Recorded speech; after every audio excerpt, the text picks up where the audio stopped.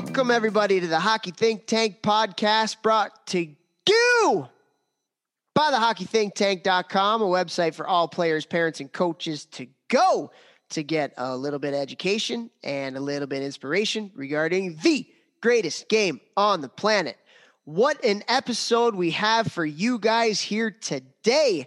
We are bringing on the athletic director at Johns Hopkins University, Jen Baker. And I met Jen when we were both working at Cornell, but a little bit about her background. She grew up in the Baltimore, Maryland area. She went to college at the Naval Academy, where she got a degree in aerospace engineering and was also a national champion in club lacrosse.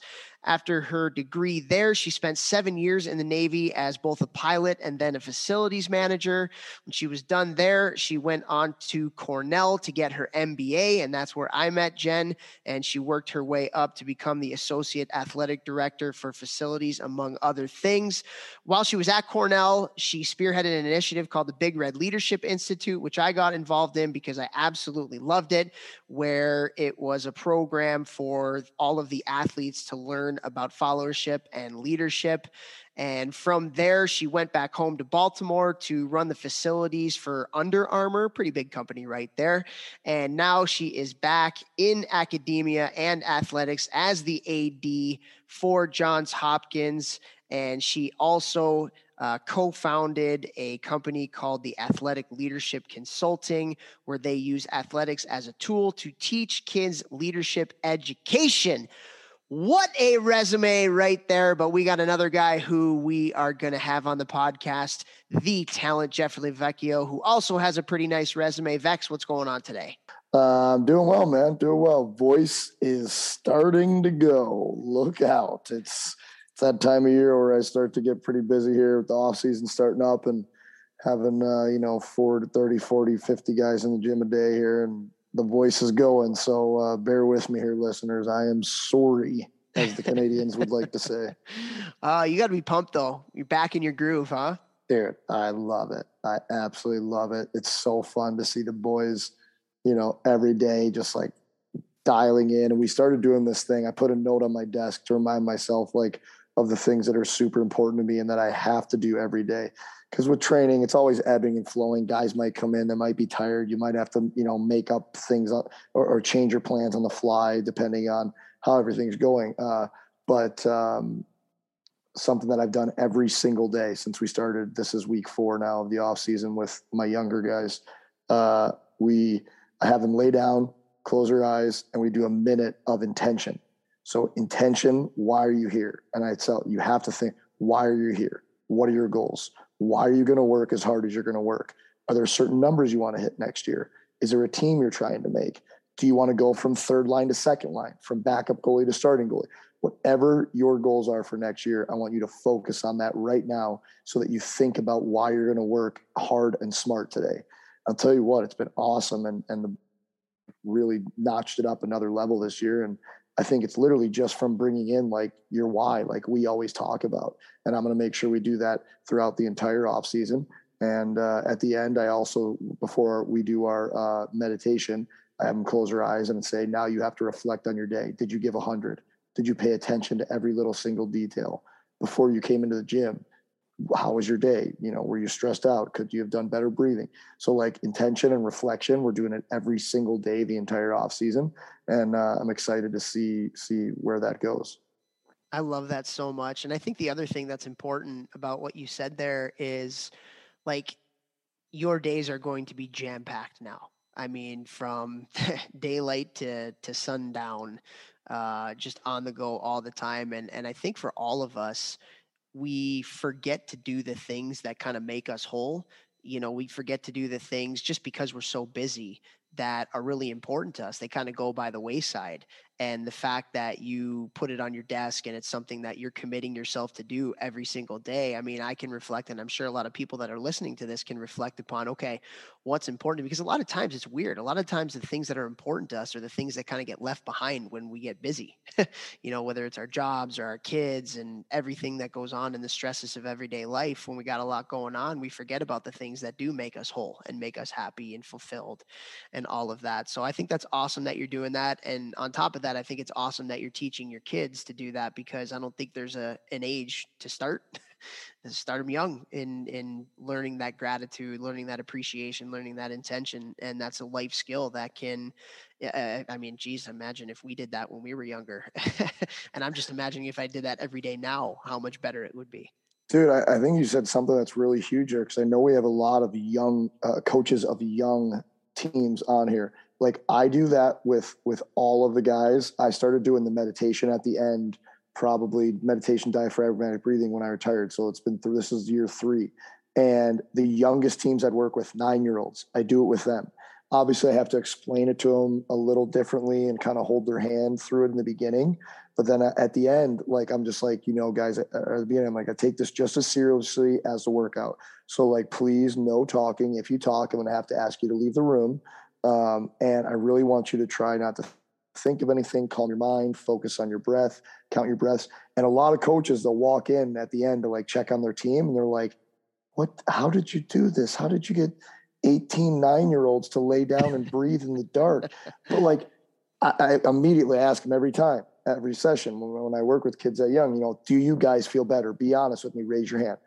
90% of the hands go up every single time. So there's not too young of an age. It's just how you approach them, how you talk to them, telling them the importance, telling them why they're going to do it. It's going to make you a better hockey player. Then they automatically want to do it.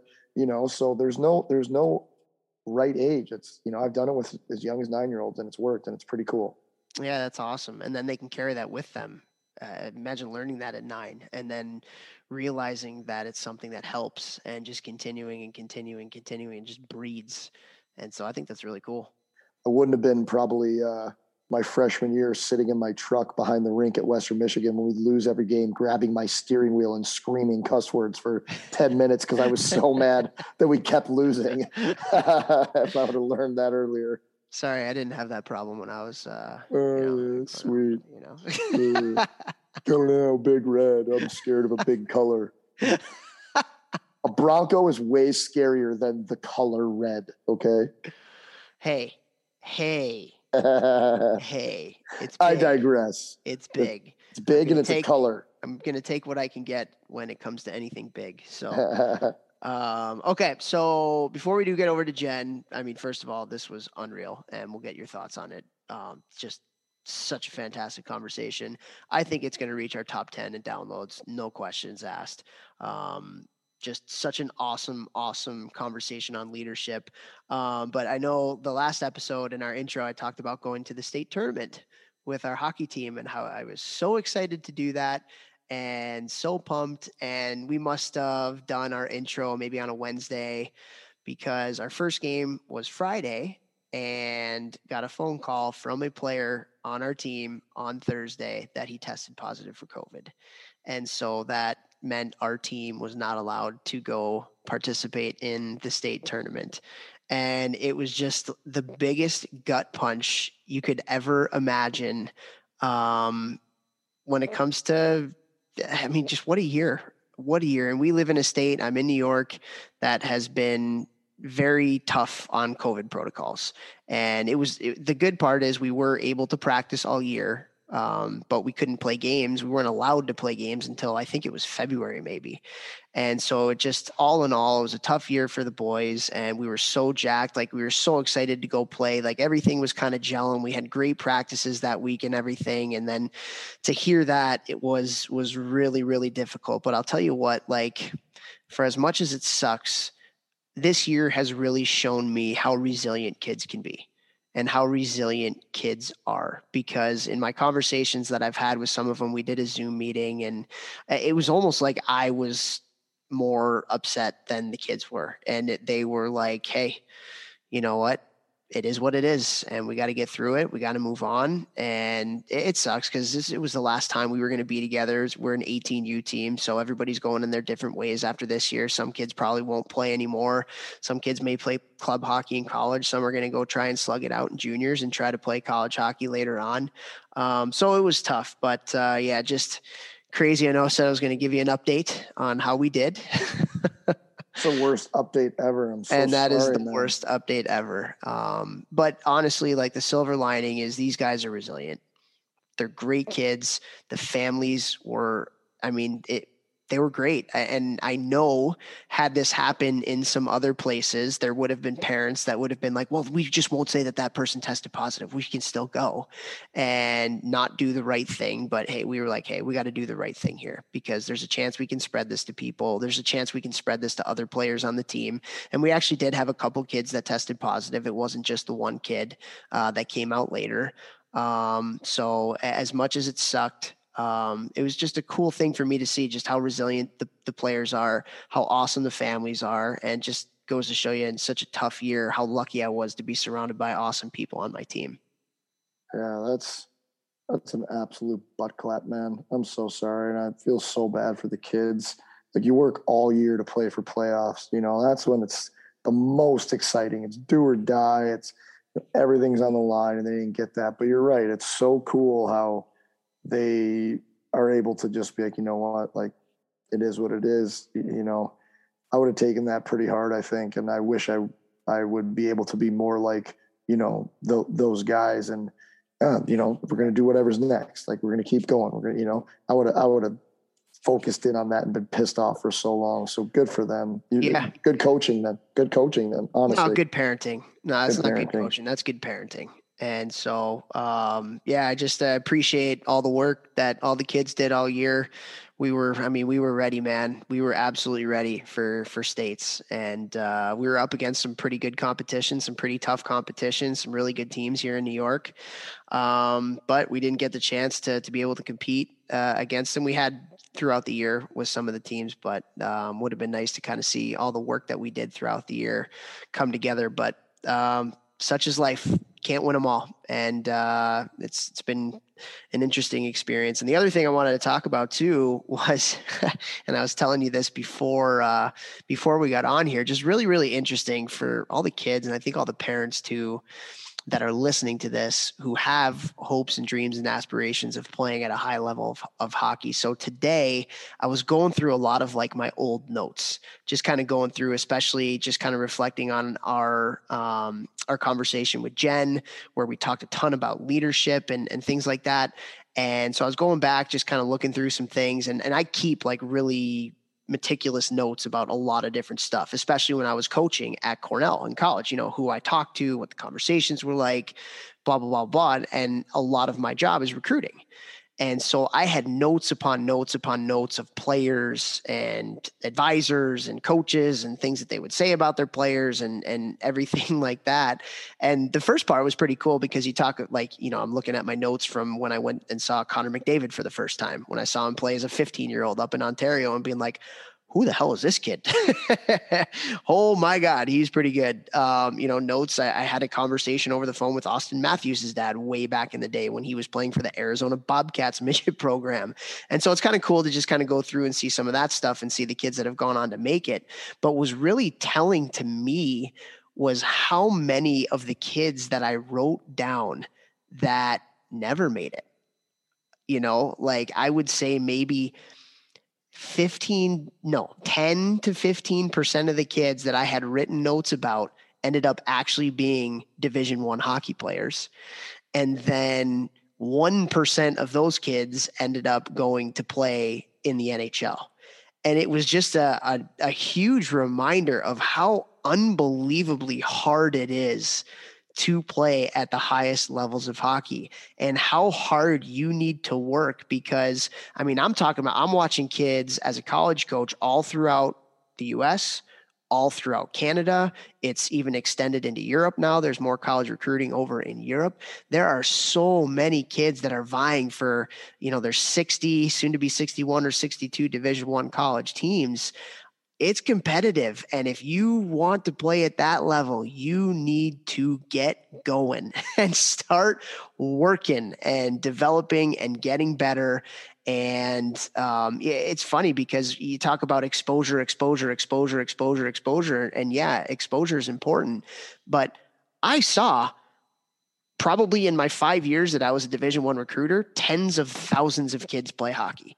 I saw everybody. The college coaches see everybody. The NHL scouts see everybody. The junior scout, they see everybody. So again, it goes back to, you have to be a really good hockey player, and you have to be committed, and you have to sacrifice to make it to the next level. And I'm looking at all of my notes, and I'm seeing all of these kids who I have a faint memory of from 5 to 10 years ago, and just how many of them there were. And it's kind of crazy. You're right. I mean, it's so hard. It's so hard. And you have to have that level of extreme dedication, and you have to be able to sacrifice. And I actually read something from Andy Frisella, the CEO of First Form, big supplement company here in St. Louis. And he said, we need to stop saying sacrifice. We need to start saying investing. Yeah. You're investing in yourself. And like, you know, sacrifice has a negative connotation to it, meaning, so like when you say that word, you're like, I'm giving up something. It's like, no, I'm not. I'm investing time into myself. I'm investing energy into myself. I'm investing money into myself. I'm not giving up things. I'm investing for a payoff that is going to come later, you know, and whether you quote unquote make it to the NHL or you don't, all of that investing you're doing into your personal, into yourself is self-growth. You're going to become such a better person, such a stronger person mentally, physically, emotionally, by being able to invest in yourself day after day. I completely believe in that. That's a great point. I do kind of like the sacrifice word. I like it in the fact that it's true. Like, you're going to have to give some stuff up. But I do totally see the value. When you're investing in one thing, you're investing less time in another thing. So it does put a little bit more of a positive spin into it. And I would encourage, the funny thing about this is that this process rewards stick-to-itiveness. This process of playing at a high level rewards stick-to-itiveness. And that, I think, is one of the biggest things that came out of me going through a lot of my notes, because another thing that I recognized was I started looking at the notes, whether it was talking to a coach and what they said about players, whether it was talking to agents or advisors and what they were saying about players, or NHL scouts or whatever. And I feel like the kids that really ended up making it had some sort of a note on it about hardworking, blue collar, and just great kid. Those were pretty common staples among the kids. And I had a lot of notes about hope he gets it, hope he finds a way, has the talent, hope he figures it out. And those kids, like, very few of them played at the highest levels. So just going back and doing a dive into all of the kids that I saw, all of the notes that I had, I mean, all the stuff that we preach and that we talk about here on this podcast, it just epitomized what happens in this process. If you work hard, if you're a good person, if you're a good teammate, if you stick to it, chances are in your favor that if you have a goal and a dream, that you're going to attain it, rather than being the person that says, somebody's saying, I hope they get it at some point. Not very competitive, talented, but doesn't work very hard. I mean, it goes and just really puts a stamp on all of the stuff that we talk about. So that was really cool to see. Love it, man. That's so cool. It's so telling. It's something else that I've been hearing a lot is, people almost like shaming people who sacrifice a lot to put all their effort and energy into something. Yeah. I've been hearing a lot of that lately. Like, really? Yeah. Like, and, so people talking about people who like overwork themselves and they don't have any like balance or health or anything. And yes, I 100%, like, you have to have family time and me time and, reflection time and stuff like that. But like, if you love something, I don't think there's anything wrong with like going all in, as long as it's in a healthy manner, obviously. Right. But that's, that goes without saying. But like, people like say, oh, like, you shouldn't work so much and you shouldn't do this, and you shouldn't do that. Well, there's no should or shouldn't. And if you want something and you love something, I look at it as investing in yourself, investing in your future, investing in all these things. Makes you happy. I feel like, yeah. And it makes you happy. I feel like so many people can't do that. So they want to shit on the people that do.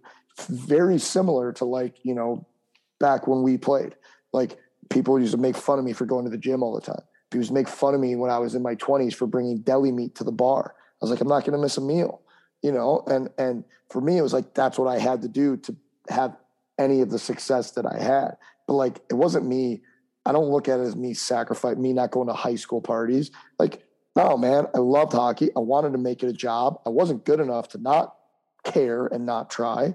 And so like it paid off.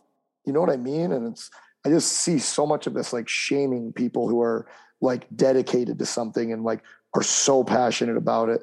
And like, again, when I heard Andy Frisella say investing versus sacrificing, I was like, that just makes sense. That phrase to me. Yeah, and it goes back to, and the quote has gone around on social media a couple times, but I watched one of the Inside Access shows that we talk about loving all the time. It was on Alabama football, and Nick Saban sat down with Kobe Bryant. He brought Kobe Bryant in to talk to his team. And one of the things that he said was, everybody wants to be the bear, but not everybody is willing to do what you need to do to be the bear, or something to that effect, right? So like everybody wants to be the hardest worker. Everybody wants to be the hardest worker, but not everybody is willing to invest the time into being the hardest worker. That's really, really hard. So there's two ways that you can be the hardest worker. One is you see who's the hardest worker and you try to outwork that person.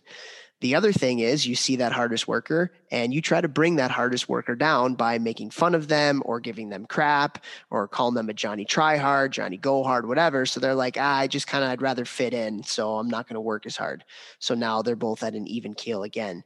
So I think the quote was, everybody wants to be the beast, but nobody wants to do the work necessary to be the beast, or something to that effect. And it's so true. It's so true. And if you're one of those kids out there, because it happens when you're younger, right? Like a lot of kids do this, and I don't think they mean much by them. Some probably do, but some probably don't. But there are a lot of kids that are in locker rooms that make fun of the kids who are really serious, or make fun of the kids that work really hard. And if you're one of those kids, you should probably, if you're listening to this right now, take a step back and think about what you're doing. Take a step back and think about how you're making that kid feel, because that kid's driven. That kid's going somewhere. That kid has something inside of them that they love, or an inner desire, an inner drive to kind of make something of themselves. Do you want to really detract that from somebody? And maybe you can learn from those kids and say, well, I see that kid getting better. Maybe I need to up my game a little bit. But it's much easier to bring somebody else down than it is to work harder. Yeah, I'd say shut your trap and do what that kid does. Yeah. I want to go places. You want to go places too? Shut your mouth and start competing with them. Don't even worry about anybody else. Compete with that hardest worker, that best player. That's who you want to be. That's who you want to beat.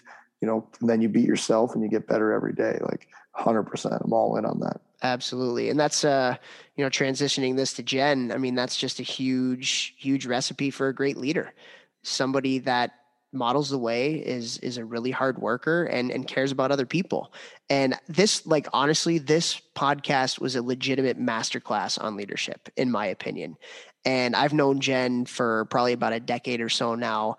And I honestly don't know if there's anybody that gets leadership as much as she does. She just has such a focus on it, and she puts it in such a great perspective. And the Big Red Leadership Institute, which she instituted at Cornell for the athletes, I was a part of when I was a coach. And then when I left coaching, I was like, I still want to be involved in this. This is unbelievable. And it helps the kids understand what leadership is, what kind of leader they are and can be, and then puts them through real life scenarios and situations where, okay, in this situation, how can you bring your best authentic self to be a leader for this team in this situation? And it's, oh my God, complete masterclass in it. I know you just met her for the first time here, but this was one of my favorite conversations that we've done. I mean, too, yeah, unbelievable. And to listen to, it was so funny during the podcast, and you guys will hear it. Toph's like, wait, you did that too? Wait, you were this too? You were that? She's done everything. I think that also makes you a good leader, because you have wisdom on, you have knowledge on so many things from your experiences, which makes you a leader. And she talks about all the things that make up a leader throughout the podcast. And, it's so funny that we see where she's at now, and then to hear, oh, well, I was that too. Oh, and I did this too. Oh, and I did this too. Just constantly in these leadership positions and different roles, different jobs, different fields. And that's all why she has the experience that she has, and is able to then teach other people how to be good leaders and how to be good followers. Yeah, no question. Absolutely no question. So you guys are going to absolutely love this. Obviously, we want to thank Jen for her service. She spent some time in the Navy as a pilot and running the facilities there. I think this is going to be one of our best for sure. And so we're really excited to get over to her. Before we do, we want to thank everybody that supports our podcast, starting with icehockeysystems.com.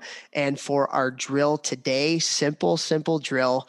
But I really enjoy this drill. It's a 3-on-3 that goes into a 5-on-5. And so you have a 3-on-3 inside the zone underneath the top of the circle. So 3 offensive players, 3 defensive players. And then at the top of the circles, you have 2 players that are the same color as the defensive players. And then at the blue line, you have 2 defensemen that are the same color as the guys who are on offense in the 3-on-3. So it's a 3-on-3 inside the zone underneath the top of the circles. You can let it play out for 5-10 seconds, nothing crazy.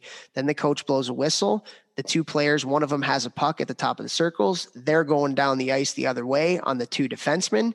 And the 3 offensive players, now you got to track back and back check and try to make it into a 5-on-5. The 3 defensive players who were going in that 3-on-3, they're jumping up in the play and to make it a 5-on-5 rush as well. So it's a really good drill. Obviously doing some down low play to start, but that's not the whole point of the drill.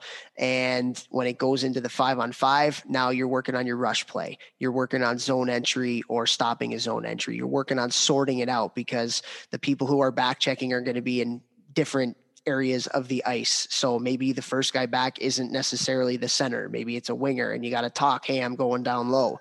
And so I love this drill. Any drill where there's an aspect of zone entry or denying a zone entry, and any drill where there has to be some sort of sorting it out on the back check, I think is so relevant and so good for any team. So simple drill. I hope you can use it with your teams today. I love this drill, man. This is one of my favorite drills. Like, I love this drill because either if you're starting the team down low 3-on-3 and you're on the offensive side, you're getting to play offense. Or if you're on the other side, whistle blows and now you get to go play offense, and then it turns into a 5-on-5. And in pro hockey and in college hockey, probably in junior hockey too, if we did this one, which I can't remember if we did or not, we'd also add progressions to it where then after you go down the ice after the first rush, the coach would spot a puck out of the neutral zone, blow the whistle, sprint out into the neutral zone, and now everybody's got to go into neutral zone coverage or forecheck, whatever it is, and then maybe throw another puck and just kind of go like back and forth, trying to make it as game-like as possible, so everybody's kind of not just in a static position to start, kind of like Belfry talked about. So I really like adding that progression to it as well. Progression. Almost every episode, there is a progression from a Jeffrey Lavecchio. Progressions and regressions, baby. I like it. We also want to thank Gel Sticks, our title sponsor, GELSTX.com. Go to gelsticks.com for your weighted training sticks. And it's time where the weather's getting nice. Head outside. I know a lot of people have some nets and stuff set up outside. So grab your gel sticks today. Use the coupon code ThinkTank, one word, to get a discount. And these things are awesome. I mean, first of all, Gel Sticks has been with us this entire time that we've been doing this, since we started doing some ad stuff. But we really believe in their product. We believe in their leadership team. And so get your Gel Sticks today. And then Train Heroic. Interesting that we have Jen, who is a veteran of the military, on our podcast today, because Vex, you just rolled out a nice little discount on your Train With Me for first responders and military members. Yeah, I'm pretty sure I've said it on the podcast before, but anytime I see police officers, firefighters, veterans, like an older person is like a grandpa looking person's wearing like a Vietnam hat and I'm out to eat, or I see people in uniform, I always try and stop and shake their hand and say, thank you for your service.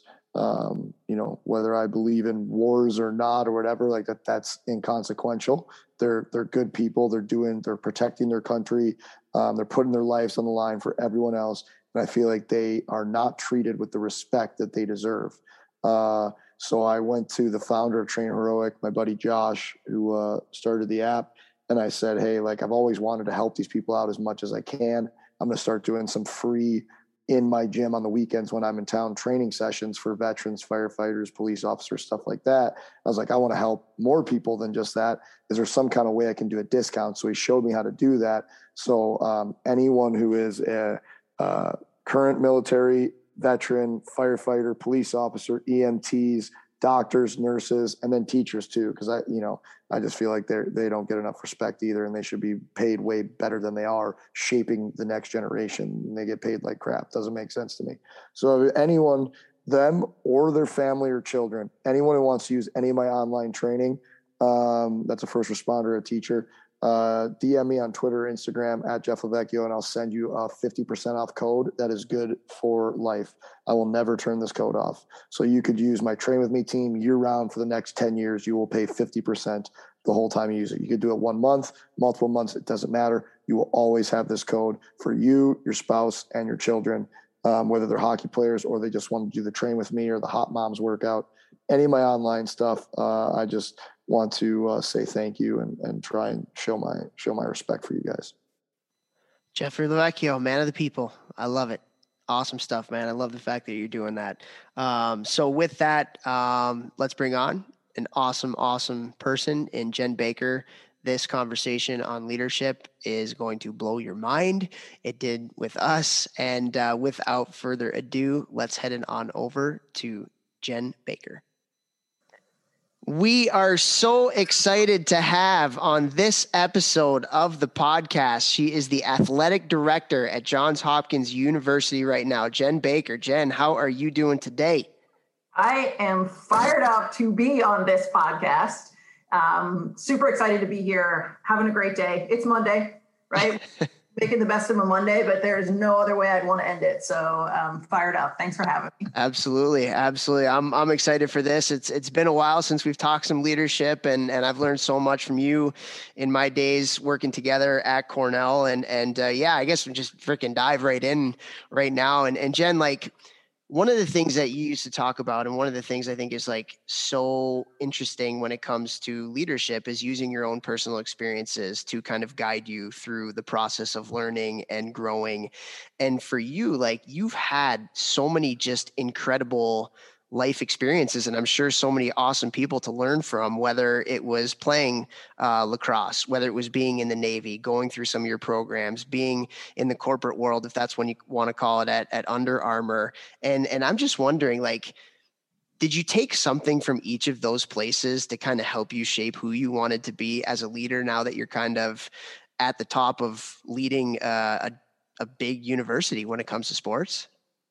Yeah, I mean, without question, right? And it's funny because the way you just framed that, it makes it sound like I've finished and I've developed as a leader. And I think I would start off by saying that, like, I'm still growing as a leader, right? So who I am today is who I am today. And that is a reflection of the experiences I've had. But hopefully I've got a lot more experiences left in front of me.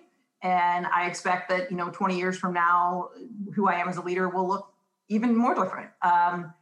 I learned early on. So I went to the Naval Academy for undergrad, and, that place, they preach leadership to you, right? Like, they have an entire academic building that's just dedicated to leadership. So you're constantly hearing about it. And literally my first summer there, the upper class who, in so many ways are there to torment you and make your life hell, also have some wisdom to impart, shocker. And they talked about this concept of like a leadership bag, right? And in the Navy, we have sea bags, which is like what you're supposed to pack all your stuff in when you go on deployment and whatnot. But so you had your 2 leadership sea bags. You had your one where it's all the things you saw and were exposed to, the things you really liked, you put it in the good leadership bag. And the things that you didn't like or didn't think were effective went in the bad, quote unquote, bad leadership bag, right? And you carry those 2 sea bags with you at all times. And it was a good way to introduce an 18-year-old to how to kind of reflect and think about how they wanted to learn, right? And so I think I've done that through all the course of my experiences. I've been exposed to, and I, at this point, hesitate to say good or bad, but I would frame it as like effective and ineffective leadership, right? So I've been exposed to a lot of really effective leadership and been really grateful for that. And I've been exposed to, frankly, a lot of very ineffective leadership. And I think you learn as much from one as you do from the other. And then it's on you to kind of bring all those experiences together and think about what it means for you and how you can make it authentic for how you want to lead others, right? So just because I've seen things go really well, like case in point, like if you ever had a team captain or a coach or somebody along those lines who, gives you that incredibly motivating speech, right? And you're like so fired up for them and by them, you might not be the kind of person that's a good fit for. So just because that's really effective doesn't mean you're necessarily going to try that on and do it for yourself. So I think, the experience is one thing, but then figuring out what the experience means to you and how you want to move it forward in your life and in your own leadership style is the next piece of that. And that is a lifelong process in terms of reflection and frankly, knowing yourself and continuing to get to know yourself over the course of your life. So we could haggle out specific examples from each of the places I've worked. But what I can tell you about all of those things is I've had a very sort of non-linear life, right, in terms of professional experiences. And from that, I would say the one common denominator is leadership, right? The most successful organizations I've been a part of have all been led by strong leaders. And the most unsuccessful organizations I've been a part of have had the opposite. And that's very intuitive, but this is what I preach to athletes all the time is that leadership makes the difference, right? If there's one thing I know, it doesn't matter how smart you are or how hardworking you are, leadership makes the difference. And so it's incumbent upon us to really figure out what that means for us as individuals and what it means for us as a collective as part of something bigger, and think about how we're going to use that to make ourselves great. There's a lot to unpack there, Jen. My memory is not what it used to be now that I'm 35. But I love that idea of the good bag and the, the bad bag. Like I've never heard of that before. And that I'm a big fan of breaking things down into very simplistic terms so that anyone can understand quickly. And that right there is like definitely something that I'm personally going to use. So thank you for that. And I just wanted to give an example. You talking about, well, you see some good leaders and maybe it works for them, but then you try and it doesn't work for you. And I know Toph has talked about this on the podcast quite a bit. And this podcast for a lot of hockey coaches, hockey players. Toph said, as a leader, as a player, sometimes when he was a captain his senior year, maybe he was a little bit more of a hard ass to the younger guys, when that's not really Toph. Toph is the most loving, genuine, just unbelievable human ever, caring. And him being trying to be a different leadership style, it didn't really work for him, in his own words, is what he said. Maybe he could have been more effective, more efficient in another way. Are there any other examples that you can think of? Because I think this is one that a lot of coaches could learn from. So many coaches I played for, they see a coach do something one way and it worked for that guy, so then they try and do that, but that's not their authentic self, and then nobody believes in it. Yeah, the example you've illustrated is really sort of the classic example I see in sport, and something I talk to our team captains about, which is like, we've all been on a team, I think, where, somebody becomes the elected team captain in their senior year, and all of a sudden, like, they're doing things that they never did for their first 3 years, because somehow in their minds, they're like, oh, I'm the captain now, I'm supposed to do X, Y, or Z.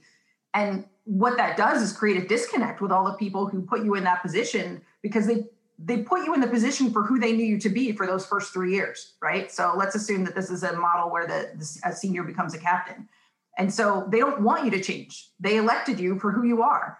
And so in that moment where you try to do things, and where I see it a lot is like all of a sudden they're trying to be hard asses. They alienate themselves from teammates, right? And I think this is like at the forefront of sort of the bigger issue for thinking about how we develop leaders in general, because there is this expectation, or I think there at least was a long held belief that like, you just become a leader, right? You just watch everybody else and you just become a leader. And the problem with that is that the people you're watching are not you.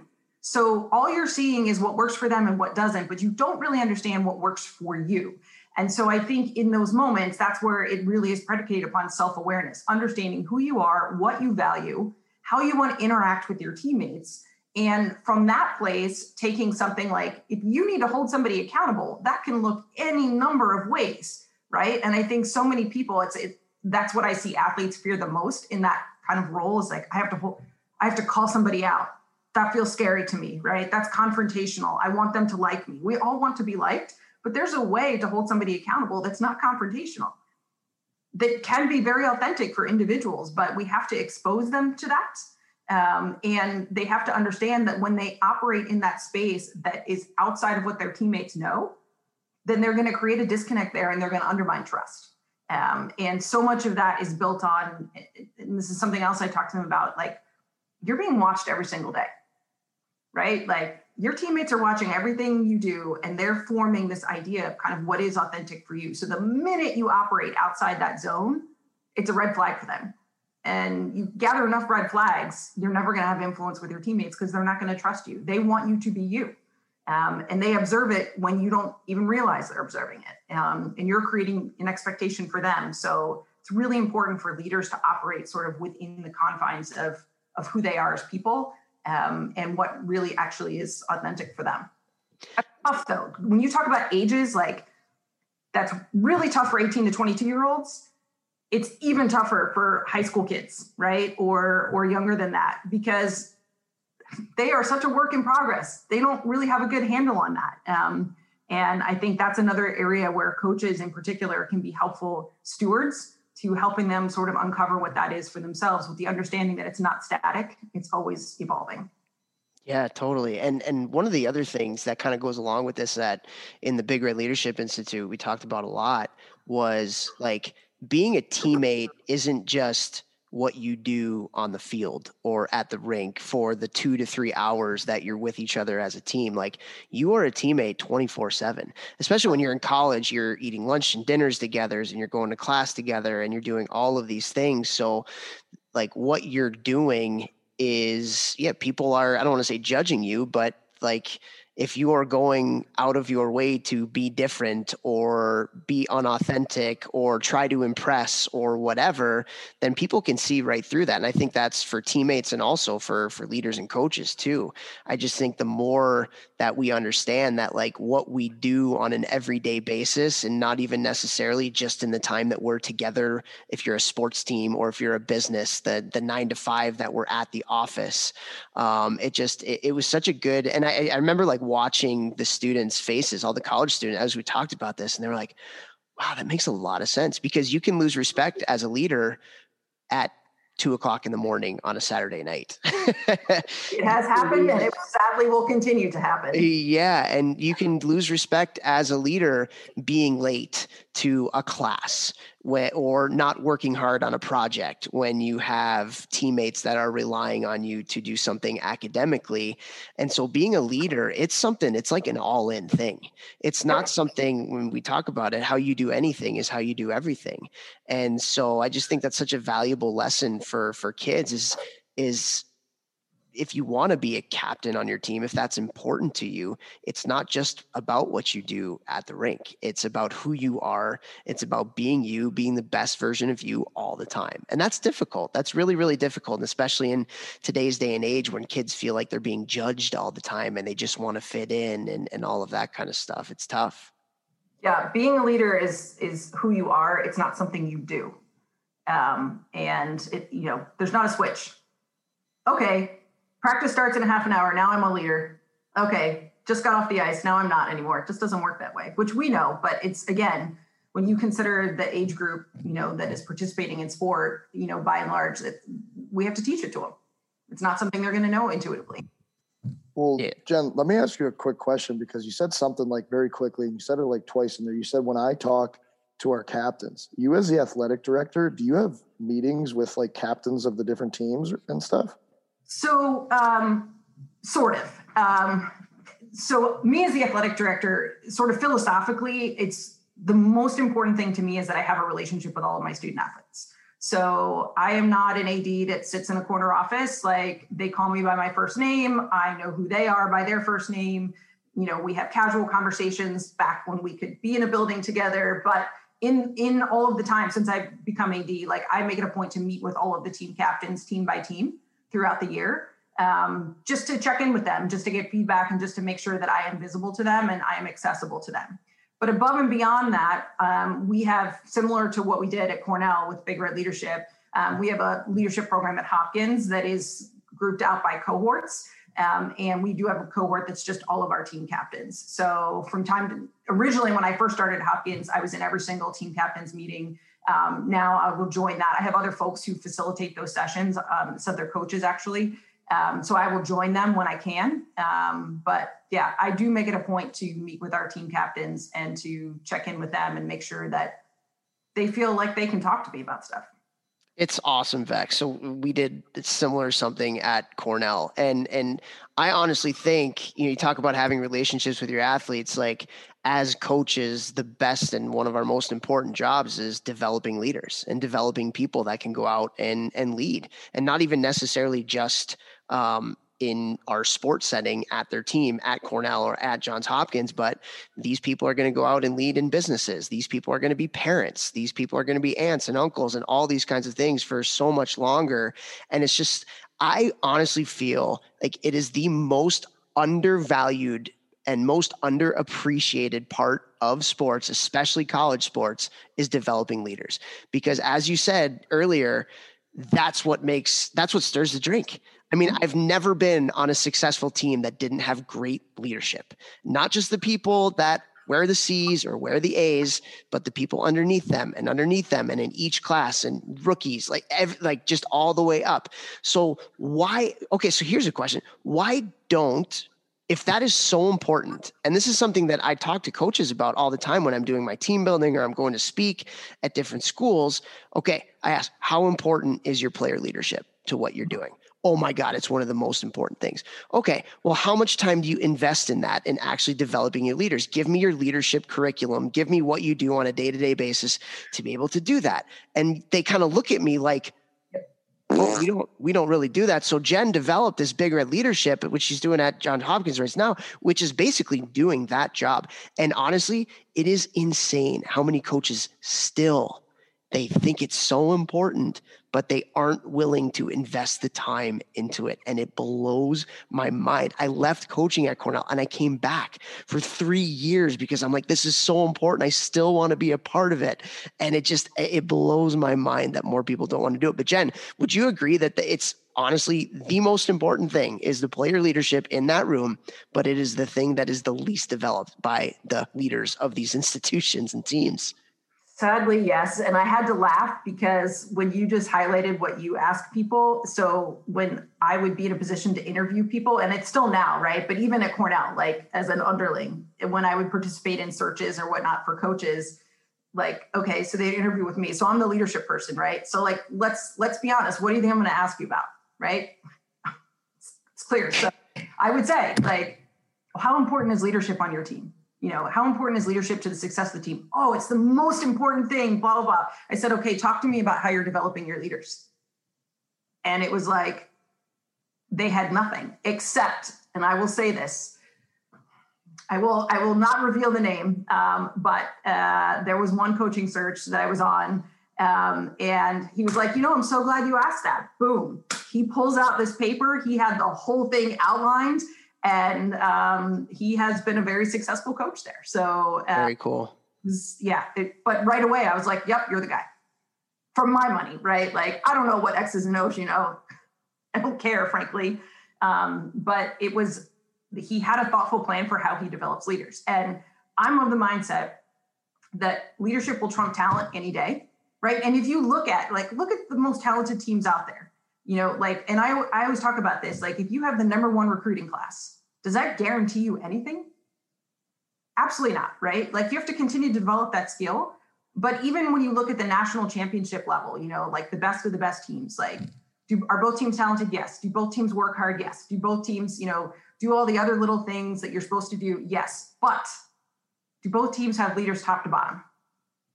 Usually not. And a lot of times that makes a huge difference. When you look at some of the schools that have been dynasties in their respective sports, and you start to pick apart how they build leaders and culture, you start to see that they look different than a lot of other schools do. So I can't, in terms of why it's not focused on more, I think it's twofold. One, I don't think there's a coach out there who would disagree that leadership is important, right? And that they value it. I think, and from coaching, like, there's a whole lot of stuff coaches have to do. And so it tends to fall by the wayside because of all the other stuff that feels more pressing in the moment. And I also think there's an expectation that kids will just figure it out. And that is where I think we do ourselves the greatest disservice, right? So if we operate under the premise that leadership is a skill that needs to be developed like any other skill, you wouldn't throw a guy out there in a national championship hockey game without having developed specific skills with him, correct? But we'll do it side, and we just expect that they're going to learn it from the guys that they were watching go before them. And sometimes you get some kids who get it right. But why would we not stack the deck in our favor there by developing them, right? Like, why would we not do that? We invest in strength and conditioning. Why? We're stacking the deck in our favor there, right? Like, there's so much that we do that's about stacking the deck that we miss when it comes to leadership. And that's the part that kills me. So I'm glad you have put into place, at Cornell and at Hopkins programs that help to supplement that. But I also think that, like, kids coming to a program however many times a year doesn't change the coach's need to reinforce it day in and day out, because that's where they practice it, right? So if it's a skill, then they have to practice it. And sometimes they're going to get it right, and sometimes they're not going to get it right. But the coach then has to provide that feedback to them so that they can continue to improve on it, right? And so that's where I think, the bulk of the leadership work needs to be focused, is not making the assumption that kids are just going to learn it and providing them the framework through which to learn it. And that can look, it doesn't need to be complicated. It really doesn't need to be complicated, but it can look a lot of different ways. And for those coaches who make the time and investment to put together that framework, I think it's good. The ROI on that will far surpass any recruiting ROI you would get from talent alone. I love that. I absolutely love that. And yeah, a framework for Cornell hockey might be different than a framework for Johns Hopkins lacrosse. Yep. Or Ripped hockey down in beautiful St. Louis, which is also a team as well. But yeah, it kind of goes back to, being your authentic identity as a team of who you want to be as a program. And one of my biggest learning experiences is when I started doing my team building. And the first two teams that I went to are two Division III hockey powerhouses in Utica College and Oswego State. And both are, they've always been for a long time just powerhouses, and they've won. And I walk into Utica, and it's a certain way, guys, it's much more lax. Guys have backwards hats on, they're much more kind of like chatty and, just kind of getting to know you and all this kind of stuff. And, they win all the time. And then I go up to Oswego State, and everybody's got khakis on, everybody's got a polo, everybody showed up at the exact same time, no hats, like very much more business-like, and they win all the time. And their two head coaches, who have been great Division III head coaches for a long time, are completely different. And I just remember walking out of the second one and being like, wow, this is two completely different cultures, two completely different head coaches that do things completely different ways, different kids on the team. They talked about different things in team building, what was important to them, what wasn't important to them, and everything, but they both are legendary programs. And it was just such an awesome lesson for me to learn that I hope other people learn too, because I think a lot of the time, especially as young coaches, we learn the hard way that when you're trying to be somebody that you're not, you're going to get tuned out pretty quickly. And so just that it's funny, you talked about self-awareness before. I feel like I have heard that term more in the last 3 months during podcasts and reading books. And I just feel like that is such an important topic. So when you talk about self-awareness, is that something you talk a lot about with the leaders, just really trying to figure, and how do you do that? Like, how do you really figure out who you want to be as a leader? Because I would imagine a lot of it has to do with just freaking trial and error and just doing things and messing up and figuring out it on the fly. But like, how can leaders really reflect on who they are as a person and take that with them to be their best self as a leader of their team? Yeah, it's a great question. I think, if you want to be an authentic leader, right? Just to be authentic in anything, you have to understand what authentic is for you, which means you have to have a good understanding of self to start out with. Anytime I, have worked with teams or worked with departments or whatever it is, in terms of leader development, the first place we start is self-awareness, right? Like, let's put a stake in the ground about who you are as a person and then build around that. I think that starts with core values. So what you fundamentally value as a person, and your core values do not need to match what your team, most teams have a set of values that defines who they are. your core values are unique to you, and I think they need to nest within those team values, right? They have to be in alignment with or compatible with, but they don't have to match exactly. So there's a simple exercise that I'll take people through, which is like a real basic core values discovery exercise. It's hard to describe, I guess, over podcast, but if any of your listeners want it, like literally email me and I'll send it to them. Could not be easier. It takes about 20 minutes to do, but it gives you a starting place for thinking about kind of what those values are. And again, I caveat this by saying we're working with young people by and large. So values are sort of, they're being molded as they grow. So what they are, in high school may look a little different than what they are in college, but it's no less valuable in exercise. So let's identify the core values and then let's put them into context, because values, and this is where I tell them, you're being watched all the time. Like if I say my value is family, you should be able to tell me something that you do every single day that proves that that's true, right? Because values come out in your actions, not in your words. And your teammates are watching your actions. And so that's how they're forming this impression of what is authentic to you, right? So if you tell me, I call home every single day to talk to my mom and dad, like I buy it. I buy that family is a value, right? And so working through that and then talking about what they do every day with their team that their teammates would observe that proves the same thing, because that starts to give them sort of that understanding of who they are in their teammates' eyes. So that's one piece. I think values are really important. Personality strengths, I think, are another thing that's important to understand, right? We're all wired a little bit differently. Every team has this incredible diversity of personalities on it, right? And there is room and space for all of them, but it's very valuable to sort of anchor yourself and figure out kind of where am I, and kind of plot out your teammates. Where are they? Because if we're going to be an effective leader, we have to meet teammates where they are. We can't force them to be like us. The exercise I use for that is the DISC.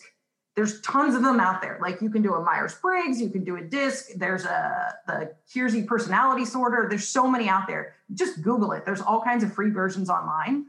But that gives you a good example of, okay, these are my values. These are where my personality is strong. And like case in point on the DISC assessment, I'm a strong, like dominant personality type, meaning like I'm the person who wants to get stuff done when I get into a group. I don't like a lot of chit chat. Like if we have something to do, let's go put our heads down, grind it out, get it done. Right. But then on the polar opposite of that, we have like the I personality type, which really wants to talk and socialize the whole time. And when we get things done, we'll get things done. Right. So just helping them orient themselves a little bit. So you have personalities and strengths. I think those are two key things, or personality, strengths, and values. And then I would layer on their own personal experiences to that, right? And you alluded to that earlier. Like I've torn my ACL 3 times. I get what it's like to be an injured athlete that loses a season. So that would be something unique I could bring to my team. You may have some folks on your team who grew up in a foreign country or who don't speak English as a first language. You may have some that grew up in a family of 9 and some who grew up, as an only child. Like all of those things help to shape us and then orient us to kind of who we're going to be authentically in a leadership capacity. So those are kind of the places I would start. Self-awareness is a lifelong journey. So like we check those boxes, we're good. I know exactly who I am now. Let's go. Doesn't quite work that way, but at least it gives them sort of like a home base, if you will. Yeah, for sure. And one of the other things you talk about that relates to this a lot too, in finding your Ness, as Jeff likes to call it, your name plus Ness, and that's followership. And I know that's something that's really important to you, that it's, we're talking a lot about leadership, but in order to lead, you have to kind of learn how to follow first. And so why do you think that's so important? And what kind of steps do you think kids can take, or not even maybe necessarily kids, but people who want to be leaders, what kind of steps can they take to really apply that followership so they can learn as they go? Yeah, great question. And something I think that is not talked about nearly enough, right? So in my mind, like leadership is a continuum. There's no such thing as being 100% a leader all the time. You could even look at like the highest levels of government, right? Like there's no such thing as being 100% a leader all the time. So I think leadership and followership are two sides of the same coin. And the wise leader is one who understands that they are constantly swinging back and forth kind of along that spectrum in terms of right now I'm following and I'm letting somebody else lead. And then right now I'm leading and I'm needing others to follow me. The most effective teams by far have a shared leadership model. So for everybody who puts so much stock in team captains, I'm not a big believer in that at all. I think if you have good team captains, that's great. That's a start. But if you don't have leaders at every echelon of your organization, and you don't have leaders at the top who are confident in themselves enough to share that leadership down the chain and follow, then I think your organization is not going to be effective or successful in that regard. And so when you think about followership, has this like oddly bad connotation, right? Everybody's told you should be a leader, you should want to be a leader, but nobody's told like, go out and be a good follower today, right? Like somehow that makes us feel less than. The problem with that is that it's not giving credit. Like the leader only succeeds when the followers are all in, right? So if you don't have strong followers underneath of you, good luck. You can't lead in a vacuum. You can't lead by yourself on an island and get an organization to point in that direction. So the success of an organization is predicated upon really bought in, like committed followers. And that actually, like understanding that your role as a follower creates the success of an organization, I think is a huge revelation. And there's a great TED Talk. It's 1.5 minutes long. Derek Sivers, Sivers, called How to Start a Movement. It's a wonderful, like visual, simple illustration of this. And it starts with what he calls the one lone nut. So it's like at a music festival, right? And you see this one guy who decides he's going to get up on the hill and start dancing by himself, right? And everybody's like, ooh, I don't know, that's weird, right? And he's the leader, right? He's the leader in that moment. And then one guy gets up and starts dancing with him. That's his first follower. The first follower makes it okay for everybody else to follow. And of course, by the end of it, you see that this entire group is just like losing their minds, dancing on this hillside. And it's not because of the one guy. He took the first step. He was the courageous out in front leader, but it's because of the followers and specifically that first follower. And so the importance for leaders to nurture those followers that come underneath of them and empower them and to share that limelight, to share that power, to share whatever it is that they need to. The followers are the ones who create the organization. Leaders don't exist if they don't have followers. So you have to really be in a symbiotic relationship there and recognize that, you know, right now I'm the AD at Johns Hopkins. I follow more than I lead on a daily basis, and I'm glad to do it because I purposely have great teammates that I trust, and I want them to take the lead on stuff. And then there are moments where only the AD can do it. And so in those moments, that's where I step up and I do it. Same thing on a team. So I think there's this almost unhealthy deference to captains. And I think captains play a role and they're important. But if you don't have leaders top to bottom and you don't have followers top to bottom, you're not helping yourself. I love the dancing reference because I use that at weddings all the time. First guy out on the dance floor, then I let some other people have the spotlight, get it going, and then I'm back in the middle, baby. There you go. Listen, the electric slide, that's an important one, you know. Believe it. Cupid shuffle, all of them. Absolutely. I feel like our family is like that, Vex. I think people would expect that out of you that listen to us. I don't know if they would necessarily expect that out of me, but I like to be that person on the dance floor. We get out there. Oh, yeah, you do. Yeah, you do. Oh, that's so funny. Well, Jen, one of the things that you said that I feel like is very hard for a lot of people that have the strong, dominant leadership type of style. And you talked about empowering others to be leaders. Mm-hmm. And I read a lot about leadership, and I love to read coaches that have done amazing things in professional and college sports. I love to read about entrepreneurs that built these big companies. And it almost feels like there's an arc that's very similar for almost all of them. And that is when they started out, they were workers. And they were workers, and that's the reason why they were great. They got the job done. They did a great job. They worked their butt off, and that helped them to ascend to these great positions. But then they got to that position because they were the workers. And they kind of were directing other people, and they had to do everything themselves, and they kind of micromanaged and had to do everything their way. And it worked for a long time that way, so they can continue to do it. And then at some point, pretty much every one of these amazing leaders realized that they couldn't do it themselves, and they were burnt out. and they needed to delegate more, and they understood even more the importance of hiring the right people around them. And I just feel like it's this leadership arc that so many people have to learn, and usually you learn it too late when you're already burnt out. So is that something that you've seen in your leadership studies that you've done? And how can we help to empower the people underneath us, aside from hiring the best people and letting them do it? Yeah, I think it's a great question. I've burned out hardcore as a leader from trying to do too much at every level of my career. And burnout will force you to take a step back and figure some things out. And I remember when I first took on the AD role, I sort of jokingly said, like, I'm going to have to figure out how to delegate. And my boss said, don't worry, this job's going to force you to. And she did not lie about that. So I'm a big believer in that a leader's role is to develop other leaders. Right? There are some things that only that leader can do, right? There are some things that only an AD can do in my organization, right? And so I try to focus on just those things, and everything else I try to allow other people in my organization to do, for two reasons. One, because it allows me to focus on the things that I have to do and need to do really well. So it frees up my bandwidth there. But two, because it develops them.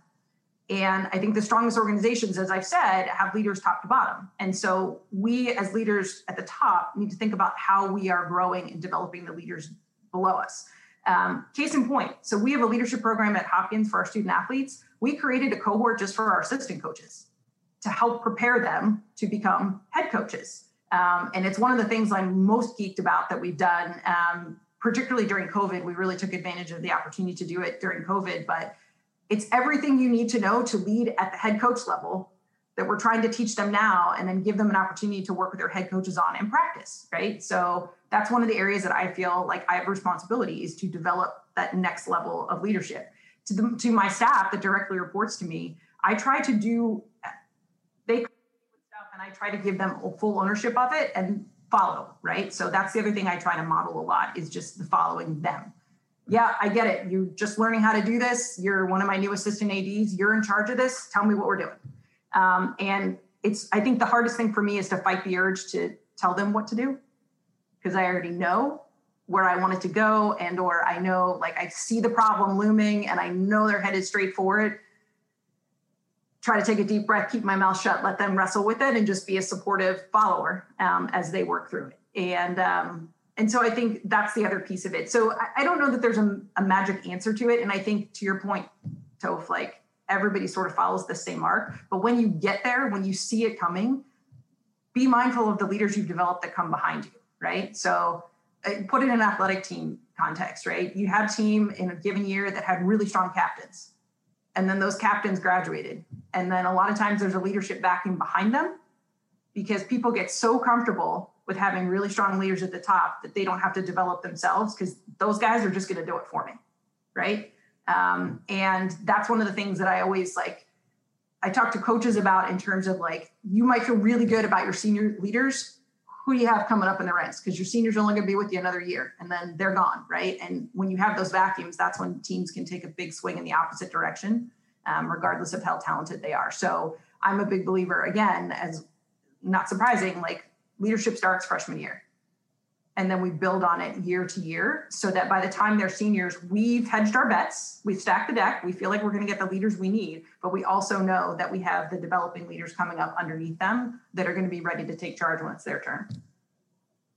Is that a long-winded answer of not actually answering your question? Because I feel that was fantastic. Yeah, that was great. I want to go back to something you said about a minute ago, because it's so relevant to most of the people that I think listen to this podcast, parents and coaches and stuff like that.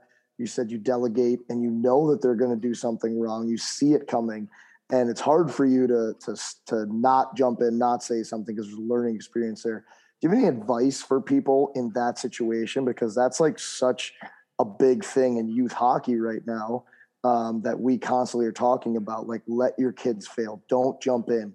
Don't intervene with the coach. Tell them to talk to the coach. Would you have any advice to, like, parents in this kind of very similar situation? Yeah, I mean, it's tough, right? if you care about somebody, you don't want to see them fail. But the flip side to that is, if you care about somebody, you need to let them fail, right? Because that's where the most learning is going to happen. So for me, and this is what I try to do. I'm not perfect at this by any means, but if I see the hurdle coming, I'll start to ask questions in advance of that. How are you thinking about this? What other concerns do you have? Just to get a sense, try to get them thinking in that 360-degree view to see if they can spot it themselves, right? Sometimes they will, sometimes they won't. So they're going to go through whatever it is they're going to go through. And mind you, like, we don't want to let a kid get into a situation where they're really going to hurt themselves, right? I don't want to let somebody get into a situation on my staff where they're really going to hurt my organization if I let them go through this, right? So it's controlled risk in that regard. But okay, now they've hit the dilemma and now they're looking at you like, this didn't work. Now what do I do? That's when you step in as a role of coach, right? Well, let's talk about what you felt really confident about going in. Let's talk about where things went wrong. What were the unforeseen circumstances that we didn't accurately predict? And then let's think about what we would do differently next time, right? It's that constant like learning loop that we have to facilitate. But it starts with being able to just zip it. And that's tough, right? I have staff all the time who will come with me and we'll be talking about a problem and they'll outline everything about it and tell me all the circumstances. And then they just look at me like, okay, now what do we do? And at this point, I've got them trained. I'm like, what am I going to ask you? What do I recommend? Yeah. What do you recommend? Like, tell me. You made the whole case. So tell me what you think. Tell me why you think. They're getting better at that. So we're working on it. I love that. And I feel like one of the things of a lot of really accomplished leaders now is the ability to problem solve. You know, sitting in your shoes and sitting as a head coach of a team or whatever, life is so freaking unpredictable. And a lot of times you have to problem solve on the fly and you have to teach and let other people problem solve on the fly. So they're not coming to you with every little freaking thing because you don't have the time and you need capable people that can do those kinds of things. Right. And so I just feel like leadership now, so much of it is kind of directing. And I feel like we're really cutting a lot of people short by directing so much and not asking questions like you talk about. What do you recommend? What would you do in this situation? And so when the unpredictability of life, COVID, or basically anything that goes on during a day, like I would imagine, Jen, sitting in your chair in your office, you can have a day laid out of I'm going to do X, Y, and Z today. I have these meetings, and I would imagine 0% of the time that day actually goes like that. And I know that from being in, athletic administration and seeing what you guys do and also being a coach in college. I mean, you can have, okay, I have to get my pre-scouts done today. I have to get this, but all of a sudden a player comes in and says, hey coach, I gotta watch video on something. And you're not gonna say no. You can't say no because that's your most important job is your players. So all of a sudden now 45 minutes of your day is completely different than what you needed it to be. But now I got to problem solve. Now I got to figure out how to manage my time and do some things differently. So do you feel like a huge part of leadership is problem solving and also empowering other people to learn how to problem solve as well? Yeah, I mean, certainly depending on the context, right? In my world, yeah, I think that's absolutely true. I suppose you could extend it. I'm trying to picture myself like in the middle of a competition, right? And I think that that's probably true there because we want athletes that can think for themselves on their respective fields of play, that we've sort of coached and educated enough to then empower them to make those decisions because we can yell at them from the side, but we can't actually do it for them, right? So we need them to be able to make some of those decisions. I think some of it too is really a time factor, right? Like what is the urgency? Because there are times when there's a leader who should just tell you what to do, right? If I'm a surgeon in the ER, or something along those lines, like there's not always time to crowdsource the answers and to coach people up, right? Like if somebody's life is on the line, you're going to make that decision. Military, case in point, happens all the time. But I think where you have the luxury of time, then I definitely am an advocate for asking the questions and helping people to discover for themselves. I'm also an advocate for that because it's modeling for them what you want them to do with others. Because again, I come back to this idea of, at least for me, I think my role is to continue to develop other leaders. If I can leave this world having created and helped grow more leaders than the world started with, then I feel good about what I've contributed in my life in that way. And so to the extent I want to model for them that I'm not going to give them all the answers, I want to model for them that I don't have all the answers, because that's the other piece of it. I don't, 100% I don't, particularly in the last year. Nobody does, right? So the only reason that we get to those places is because we take the time to allow others to step in and be part of the process. And so, yeah, I absolutely think you need to try to do that. And the other piece is solving the problem is one thing, right? So here's the solution, but then implementing the solution is the other one, right? So I value people who will not only solve the problem, but then will then take the steps to implement the solution, and will simply just keep me informed along the way. Like, hey, just want you to know, here's what happened. Here's what I did about it. Here's where we're going with it. And just give me that insight. That for me feels like a win. Not everybody's like that. It's a matter of personal preference. But my biggest pet peeve are what I call problem bombers, who come in and they're like, hey, this is totally messed up, right? Like this is going wrong. And then they just like turn around and walk out. Okay, what are we doing about it, right? So, or the people who have a problem for every solution. Those are my other pet peevers. So that has become a pet peeve of mine as well. And I think a lot of that is because I used to be one. I was very good at finding out what the problems were. And Shafe was really good with me about this. And I would piss him off a lot because I would come and he's like, okay, well, then what? Okay, so what are we going to do about it? And then I'd sit there as a young coach and be like, well, I got to get back to you on that. And it's not like, don't come to me with problems, come to me with solutions to problems. And then we can hash through it. That's so true. And like leadership, you said it before, leadership is action. There are so many people in this world who are idea people. And there are very few of those people who actually take those ideas and put them into action.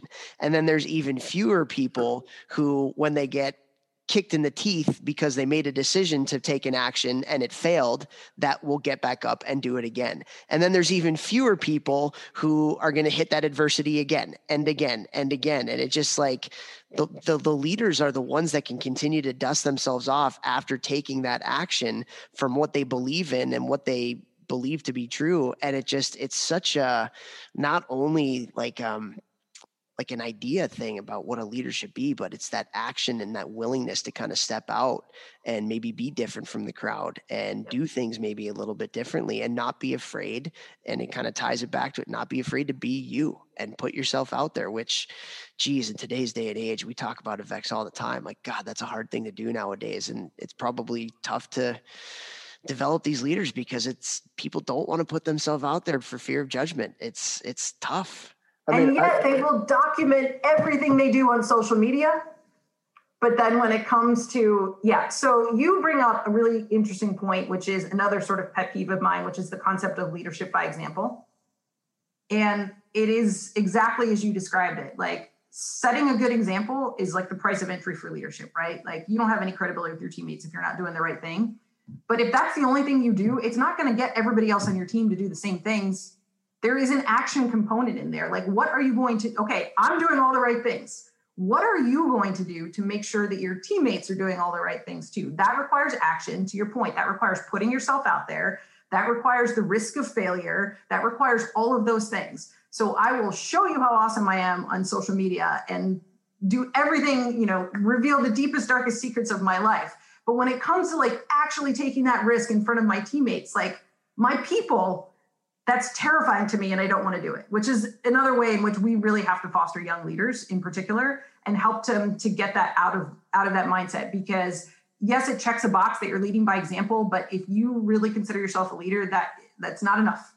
It's not enough. There's an action component there and there's lots of different ways to go about it, right?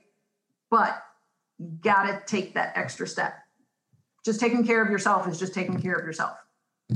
Well, something I say to the guys in the gym all the time, going back to the problems and solutions, they bring me a problem. I say, there are no problems. There are only solutions.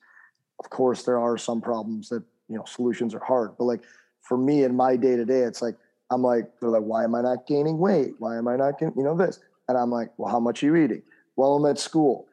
Okay. Well, again, that's a problem. Where's the solution? Do you make food the night before? Do you put protein in shakers and have those sitting in your backpack? Because if you don't, you're going to wake up late in the morning. You're not going to put them in there and you're not going to have food. That's an excuse. Let's come up with the solutions. Night before, prepare your food for the next day. Now you're going to get stronger. Now you're going to be better at hockey from literally a simple solution of preparing the night before.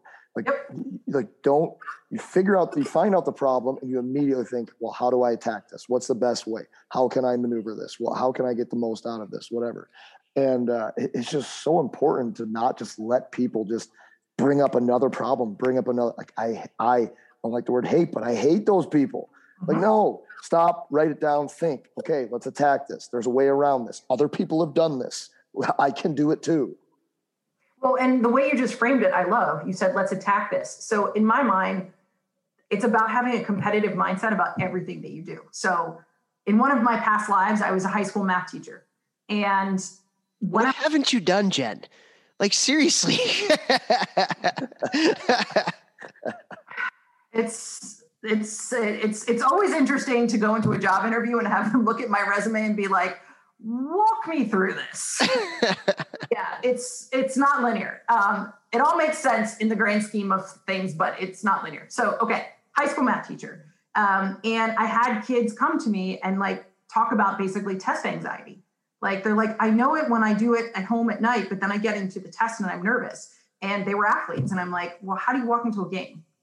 Like, when you walk into a game, you've practiced for the game, you walk into the game and like, you're fired up because you want to see what the other team's going to throw at you. And then you want to compete, right? It's the same thing. Like I have a mentality, and I'm certain that you probably both do too. And I would say most athletes do that. Okay, first of all, we're all competitive by nature, right? Like no issue for us to compete on the ice, on the field, whatever it is. A problem is just another opportunity to compete in my mind, right? So it's like, okay, I have a challenge in front of me. I'm going to compete. I'm going to beat this, right? That's a mentality. And Jeff used the word attack. It's that mentality, right? Like, I'm going to attack this. There's a way around this. I'm going to attack it. And in some way, and I guess I'm oversimplifying this and I know that, but like in some ways, some problems are harder than others to solve. The harder, the better. Because it's like the more challenging the game, the better, right? Because it feels that much better when you win it.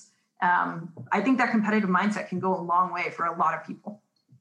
And I think something that we haven't even touched on here, we talked a lot about leadership, we talked about sports. Like, it's so important to develop leaderships in sports and youth sports, because those are the people who are going to be leading businesses, leading families, so parents, like constantly, Topher and I are talking about how important we think hockey is for developing good human beings and how we can use it as this vehicle, whether they quote unquote make it or not. Like, it doesn't actually matter. Like, I had one of my pro guys in this morning who's already done from playing over in Russia, led the KHL in defensive scoring. Not a big deal. What's up, Chris Weidman?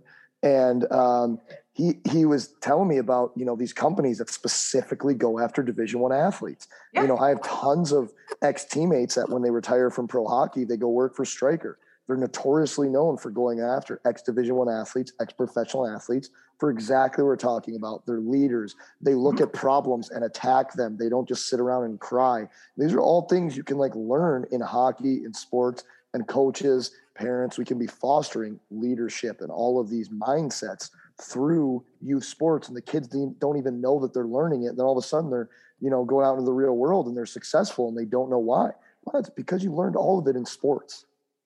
100%.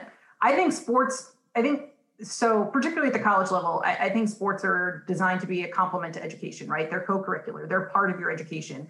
And I think fundamentally sports at whatever level they exist to help us discover the best of ourselves, right? And so if we can discover the best of ourselves, if we can discover, where we're strong, where we're weak, and feel like we can compete and rise above challenges, we get to take that and apply it to whatever we want in life. Right. And this is where so I talk about this a lot through the lens of leadership development, but this is really how I believe, as cliche and as hokey as it sounds, this is how I believe I'm changing the world. right? I get to work with 18 to 22-year-olds. I get to help them discover the best of themselves. I get to make an investment in them as leaders and as followers. And the reality is they're going to take that and they're going to go off and be doctors and lawyers and run nonprofits and be great community members and be great moms and dads and all of that stuff. That makes the world a better place in my mind, which is a big pie in the sky idea, but I really, truly believe it. Again, you could have played 3 years at the youth level of hockey and still have that experience, and it still can shape who you are and where you're going with it. Playing in college is great for some people, but it doesn't mean that it doesn't diminish any of the athletic experiences they've had prior to that. And I think the key in all of that is yes, you learn all these things, but you don't appreciate it when you're learning it. So how can we as coaches and as family members and as parents and the whole 9 yards, how can we help them understand and appreciate what they're learning when they're learning it so that they can then get better at it and continue to apply it? And God, my goodness, that was amazing. I feel like the other thing too is and this is leading even towards youth coaches. I mean, you never know the effect that you're having on the kids that you're affecting. And I think we can all kind of look back at some of the coaches that we played for the good and the bad, and we can remember a certain thing that they said or a certain way that they made you feel based on something that they did. And it's so important because these kids at those ages are so impressionable and they're looking to belong, they're looking to fit in, and they will do anything they can to try and grasp that feeling. And I feel terribly for some kids when they have coaches that don't really care, or they have coaches where it's all about the coach. And it just, man, what an opportunity. You talk about opportunity. What an opportunity for these people to really, like you said, change the world, and maybe not change the world on a macro level, but maybe you can change the world for one specific kid based on just caring about them and teaching them something that they can then go on to teach somebody else later in life, or will help them get into the college of their choice, or get a job later in life, or solve a problem in a relationship that they have.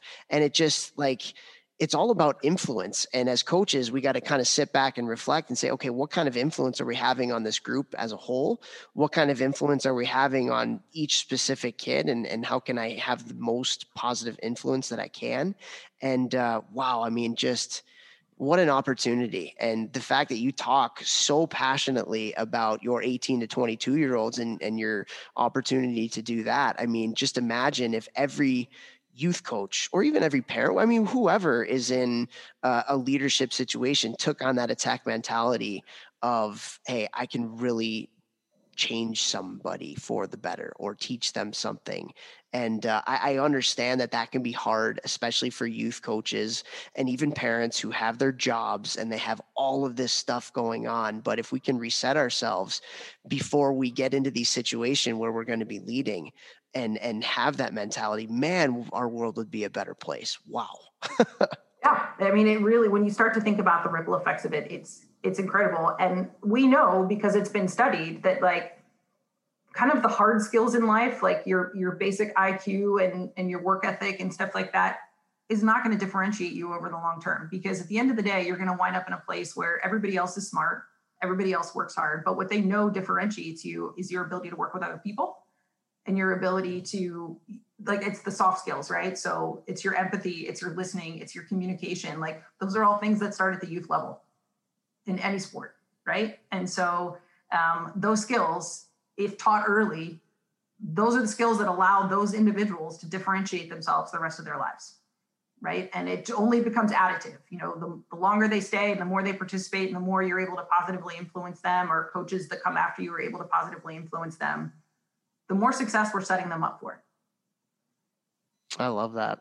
Well, Jen, we have taken up a lot of your time here today, and this is amazing. I feel like I'm right back in Ithaca with you, just, going through the big weather's better now. Yes, very much so. But we so appreciate your time. It's been great catching up here. We wish you nothing but the best of luck with what you're doing at Johns Hopkins and Vex. I don't know about you, but I feel like this is going to be one of the most impactful episodes that we've had for our listeners, and very, very grateful for your time. Awesome. Thank you guys so much for having me. And again, if anything comes up, or if any of the folks listening to this, need help, if you're a coach at whatever level and you need help, or you just, need an exercise to do because you want to focus on something, like, just email me. I'm here to help the cause. So my email address is on the Hopkins website. Krista filters it. Full disclosure, she gives me the ones that I need to see. So yeah, but we're gonna have to do like what's the thing at the top? Like the topic of the email be like hockey think tank question. There you go. Then they'll get to Jen. So and Krista doesn't throw it away. You mentioned Chris Weidman, and I have to mention this. So there was a hot minute where I taught yoga to the Binghamton Senators. What? You did that too? Yes. And when he was on it, and he was like one of the most devoted guys who would come every single week. So it's been fun I remember seeing him in the NHL, and I've seen a bunch of those other guys as well. And it's fun to know that I knew them way back when. So that's awesome. Yeah. He just came off one of the best seasons of his career. It's awesome. It's probably because he was doing a lot of yoga. There we go. Was Greening there? Was he there at the time? He was for a small short period, because I think he got called back up. Like he was down because he had been injured. This was a while ago, but then he went back up. But yeah, so that was a small world as well. That was fun. Those guys are a fun group for sure. That's so funny. I mean, it just ties everything together, Vex, too, because you talk about Wides. I coached him in Miami for the year that I was there. He was a senior and a leader on that team in his own way. And then you talk about Colin Greening. Like these are two people that very much overachieved in their hockey careers. Wides is a 5'10" defenseman that has played in the NHL and led the KHL in scoring, but he goes to the optional yoga sessions with Jen Baker however many years ago. Colin Greening, same thing. Like I'm sure when he was at Cornell, and I know this from being his teammate for 2 years, he was predictable every day. He was doing the extra stuff, and he overachieved his career, had a long NHL career, and it just great leaders, great people. And it's not an accident that those people are where they are. Definitely not. So good things happen to good people. Yes, very much so. Well, Jen, thanks a lot. This was awesome. This was so cool. It's going to have such an impact, and I'm sure we'll be talking again at some point soon. Awesome. Thank you both. Great to spend some time with you.